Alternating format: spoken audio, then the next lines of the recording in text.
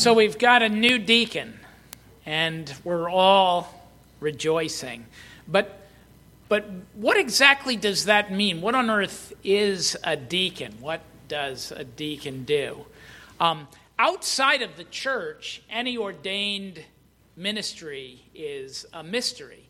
If our elders or deacons, if you tell somebody outside the church, well, I'm an ordained elder or an ordained deacon, people will not be quite sure what exactly that means. Yesterday at Presbytery, we had lunch with a young pastor there at the church plant in Manassas, and he told us that he was reading a book. He was sitting in I don't know what, Panera's or Starbucks or something like that, and he was reading a book on the mystery of the Trinity, and somebody saw it and they said, oh, that's interesting. What's that about? And as they got to talking about it, the fellow asked him, well, what do you do? And he said, I'm a pastor. And he said the guy visibly took a step back, because I guess that in this day and age, saying I'm pastor is like saying I'm a leper.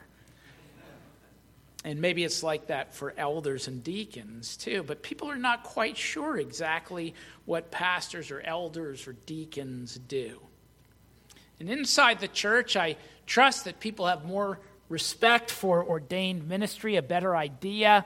But even for people in the church, oftentimes ordained ministry is a kind of a mystery. And it's not just them. Ordained ministry is sometimes mysterious to the people who are called to those offices. Not so much when serving together in a board of deacons or in a session of elders, because you look at things, you examine them, you come to conclusions, you plan a course of action, make a determination, carry it out. But it's in those alone times, those times that you think, what should I be doing as a deacon? What should I be doing as an elder? What should I be doing as a pastor? And often the ministry can be mysterious. So today I hope to help you move toward solving the mystery. Now note that I didn't say solve it. I said move you towards solving it, because I haven't been able to solve it for myself.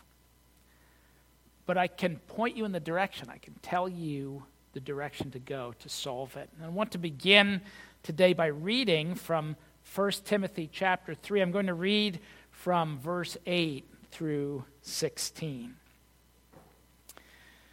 Deacons, likewise, are to be men worthy of respect, sincere, not indulging in much wine, and not pursuing dishonest gain.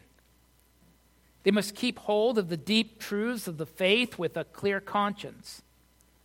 They must first be tested, and then if there is nothing against them, let them serve as deacons.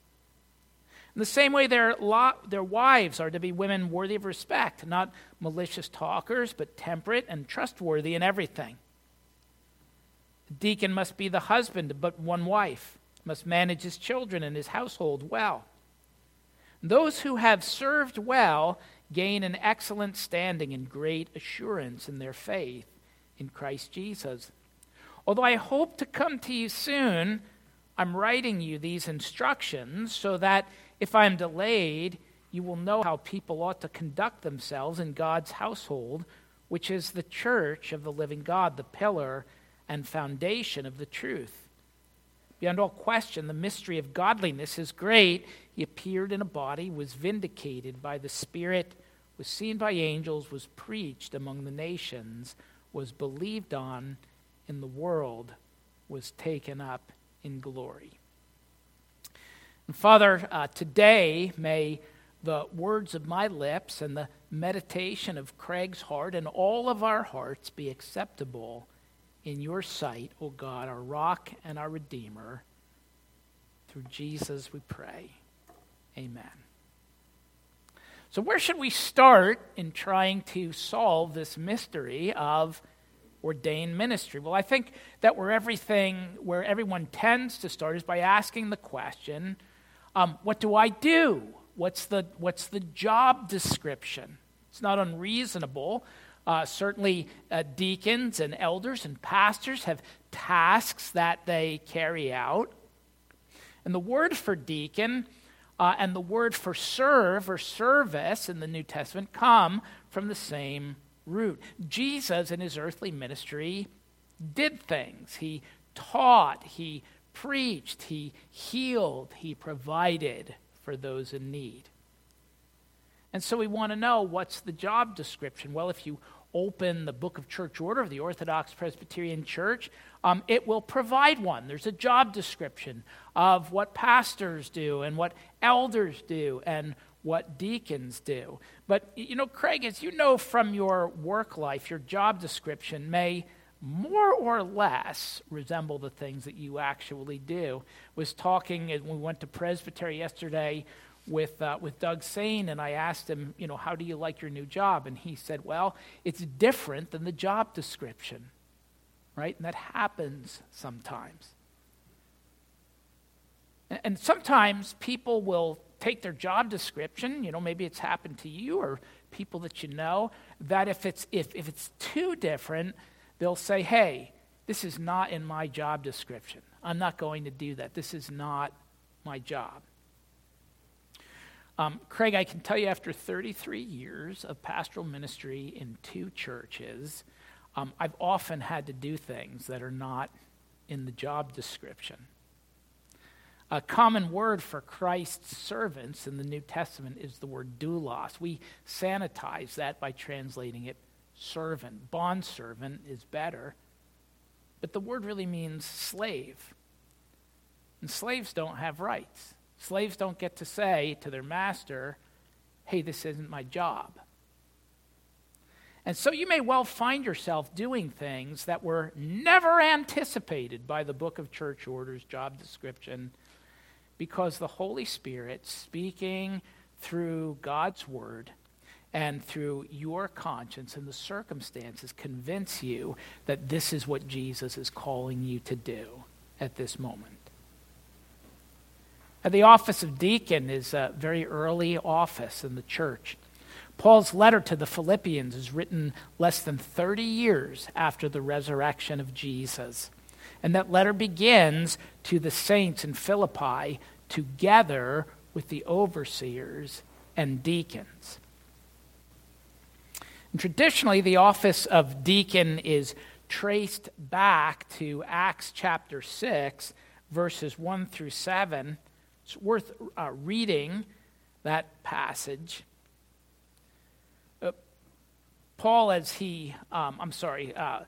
Luke, as he's recording these events here, tells us that in those days, when the number of disciples was increasing, the Grecian Jews among them complained against the Hebraic Jews because their widows were being overlooked in the daily distribution of food. So the 12 gathered all the disciples together and said, it would not be right for us to neglect the ministry of the word of God in order to wait on tables. And that word, wait on tables, there is literally a verbal form of the word deacon, to deacon. Brothers, choose 7 men from among you who are known to be full of the Spirit and wisdom. We'll turn this responsibility over to them, and we will give our attention to prayer and the ministry of the word. This proposal pleased the whole group. They chose Stephen, a man full of faith and of the Holy Spirit, also Philip, Prochorus, Nicanor, Timon, Parmenas, and Nicholas from Antioch, a convert to Judaism. And they presented these men to the apostles, who prayed and laid hands on them. So the word of God spread. The number of disciples in Jerusalem increased rapidly. And often the deacon's job description is taken from here. It is in our Book of Church Order.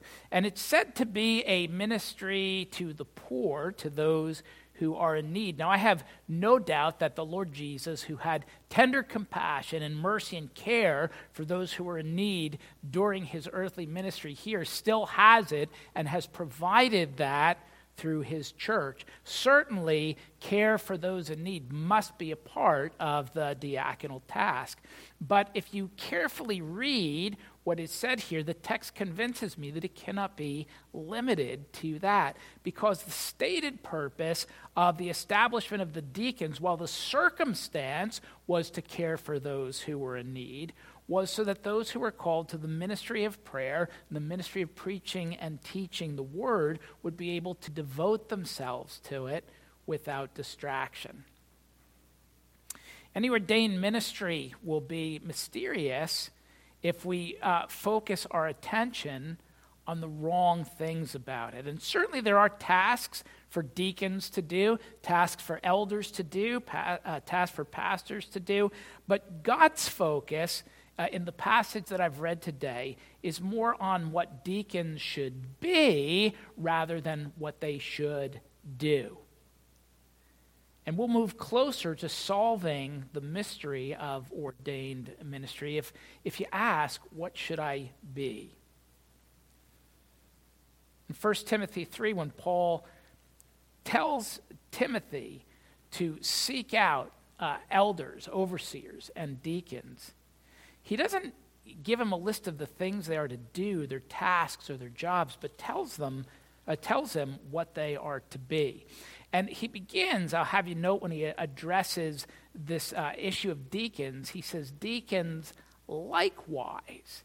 That means that what he said about elders also applies to deacons. In fact, if you read the two groups of things that he says here, there's a lot of overlap. But I'll point out something here in the elders that he doesn't repeat, but I think it bears highlighting, and that is the word that it should be somebody who is hospitable.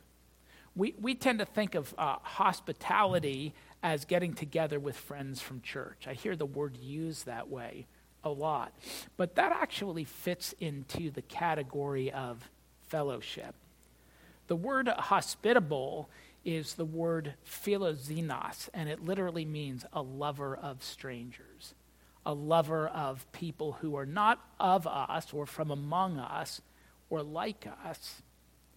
People's natural inclination is to like people who are like them, and subtly or not so subtly disengage from people who are not like them. It's in fact exactly what happened in Acts chapter 6 with the Grecian Jews. The church was there gathered in Jerusalem, in Judea, and just to give you a little bit of the history and setting there, that there had been a dispersion of the Jews throughout the Mediterranean, and a lot of those Jews who were dispersed ended up taking on the trappings of the Hellenistic culture in which they lived. The men shaved their beards. They wore Greek clothes, Hellenistic clothes. They might not have been so careful about the dietary restrictions, but in Judea, those Jews were the real Jews. They dressed like Jews, they ate like Jews, they spoke Aramaic instead of Greek. And so as the church there gathers with both Hellenistic Jews and Judaic Jews, the Hellenistic widows are overlooked in the distribution of food. Why? Because they were other, they were different. Now, all of the things that are spoken of here are tasks that flow from traits. It speaks about being worthy of respect, sincere, not known as a guy who likes his drink, not avaricious, generous, not tight-fisted, knowing the deep truths of the faith, literally holding the mystery of the faith with a clear conscience. And perhaps surprisingly, we have in this list qualifications of the deacon's wife. So there's things here that speak to Elizabeth, too. Because much of what the deacon does is not proprietary. A lot of the elder's work is not delegable. But the deacon's role is unique in that it's things that others in the church can do, but God wants to make sure that they are done. And so there are people set apart to that ministry. But what that means is that the wives of deacons will be involved in all likelihood, in their ministry to a higher degree than the wives of elders will be. That's why that focus, I think, is there. And all of these things that he speaks about here, if you go up and look at the characteristics of an elder, above reproach, husband of one wife, temperate, self-controlled, respectable, hospitable, able to teach, not given to drunkenness, not violent, but gentle, not quarrelsome, not a lover of money, manage his own household well, and then goes on to speak about deacons, saying much of the same thing, worthy of respect, sincere, not indulging in much wine, not pursuing dishonest gain, holding the deep truths of the faith, with a clear conscience, etc., that if you look at all of these things, these are things that all Christians should strive for. But they must be sufficiently evidenced in those who serve as deacons. And in the judgment of your fellow deacons, in the judgment of the elders, in the judgment of the whole church, you do. And Elizabeth does. You could sum up all of these things that he calls elders and deacons to in their characteristics and their trait under the heading of godliness. And that word is kind of mysterious, right? If somebody were to ask you out on the street, are you a godly person, you'd probably choke over that a little bit. Well, I hope so, or I endeavor to be. Or the word itself means pious or reverent. And it consists in living in a way in which God approves. Consciously striving to reflect the image of God in which you were created and in which you're being recreated in Christ Jesus. So does that solve the mystery of ordained ministry? It hasn't for me. I think you'll be asking from time to time, so I'm a deacon, what does that mean? What should I do? And I want to tell you that the answer to that question at any given time will be dictated by the situation you face and the person you are. So the Bible focuses attention on what we're to be. And we could sum it up under this heading of godliness. And how do we become godly? Are there more things we should do or strive for, or is there something more than that? I think, Craig, and let me just remind all of our ordained officers, and really the whole congregation, that you'll move towards solving the mystery by staying close to Jesus. When I was a young man, I remember looking at these things, and I would enumerate them. And I'd look up the words, and I'd say, this is what elders are to be, and this is what deacons are to be, and here's the list, and here's the systematic definition of it. And the funny thing about lists is that when we make lists of things, we have a tendency, I do when I make a to-do list, of doing the minimum that I have to do to tick that off my list. I don't think that's God's intention for us here. And when I was young, I never noticed that Paul is not sending this out in a systematic theology as a list, but he's writing it in a letter. He's talking about characteristics, quality, character traits. And then he says this, and it's not separate from what he said before. Although I hope to come to you soon, I'm writing you these instructions so that if I am delayed, you will know how people ought to conduct themselves in God's household, which is the church of the living God, the pillar and foundation of the truth. What people? Well, elders and deacons. That's who he's been talking to them about. Craig, your tasks as a deacon will vary. There's not a book big enough to contain the things that you might be called upon to do. God is primarily calling you to be something. to be godly, which means to be conformed to Jesus. And Paul here reminds us that we don't become that by keeping a list of rules. If we could, then Saul of Tarsus, the Apostle Paul, could have just stayed a Pharisee. If that was the way to gain righteousness, Paul said, then he's got a resume and a list, and Christ died needlessly. And Paul reminds us here that we become godly not by keeping lists of things, although reviewing these things from time to time is not a bad idea. I'd commend it to you. But he goes on to say, we confessed it today. Beyond all question, the mystery of godliness is great. See, he introduces another mystery, a mystery of godliness. What does it mean to be godly? And you'd think that what he was going to do then was to tell us the things that we should do or to be or to give us a list, but no, he doesn't do that. He says he appeared in a body, was vindicated by the Spirit, was seen by angels, was preached among the nations, was believed on in the world, was taken up in glory. In other words, what Paul does is he summarizes the gospel. And he says that's the mystery of godliness. That's where godliness is to be found, that we don't become godly by making lists of rules and keeping them. If we could do that, I say again in Paul's words that Christ died needlessly. We do it by the gospel.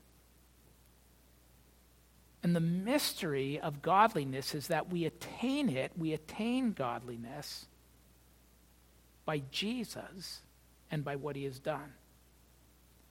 Godliness is found in Christ, and you grow in it by being close to him.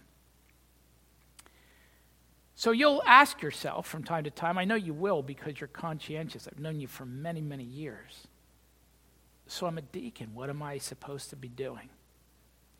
And at times it will be mysterious. At times you'll say, I don't really know. It doesn't seem clear. But the answer to that question will lie in knowing that you're a bondservant of Jesus, a slave of Jesus. The situation will dictate the need, and the right response will come through godliness of character. And that is developed not by a pedantic study of theology. I say it again, the Apostle Paul said, if that could save me, it would have. Nor the legalistic keeping of lists. It's developed by walking day by day with Jesus, by staying close to Jesus, by being open-hearted deliberately with Jesus. Throughout church history, there have been times that we've seen horrific injustices and evils committed in God's name, in Christ's name. People will sometimes like to throw those up as an objection to the Christian faith. I'm never bothered when people do that.